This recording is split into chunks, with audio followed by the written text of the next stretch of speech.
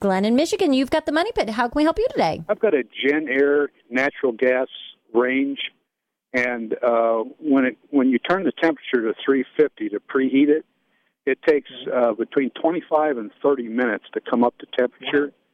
The manual with the stove said, it should only take about 10 minutes. So yeah, I was wondering if you had any ideas. I wonder if there's an obstruction in the line. Yeah, well, I was thinking about the valve. It sounds like it's a problem with the control system. So that could be electronics, or it could be the valve, or it could be a maintenance issue.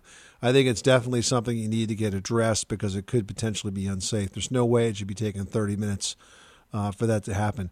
Is this a self-cleaning range? Yes. It's not the type that's got the lock, though. You just and we don't use that feature. We just clean it by hand.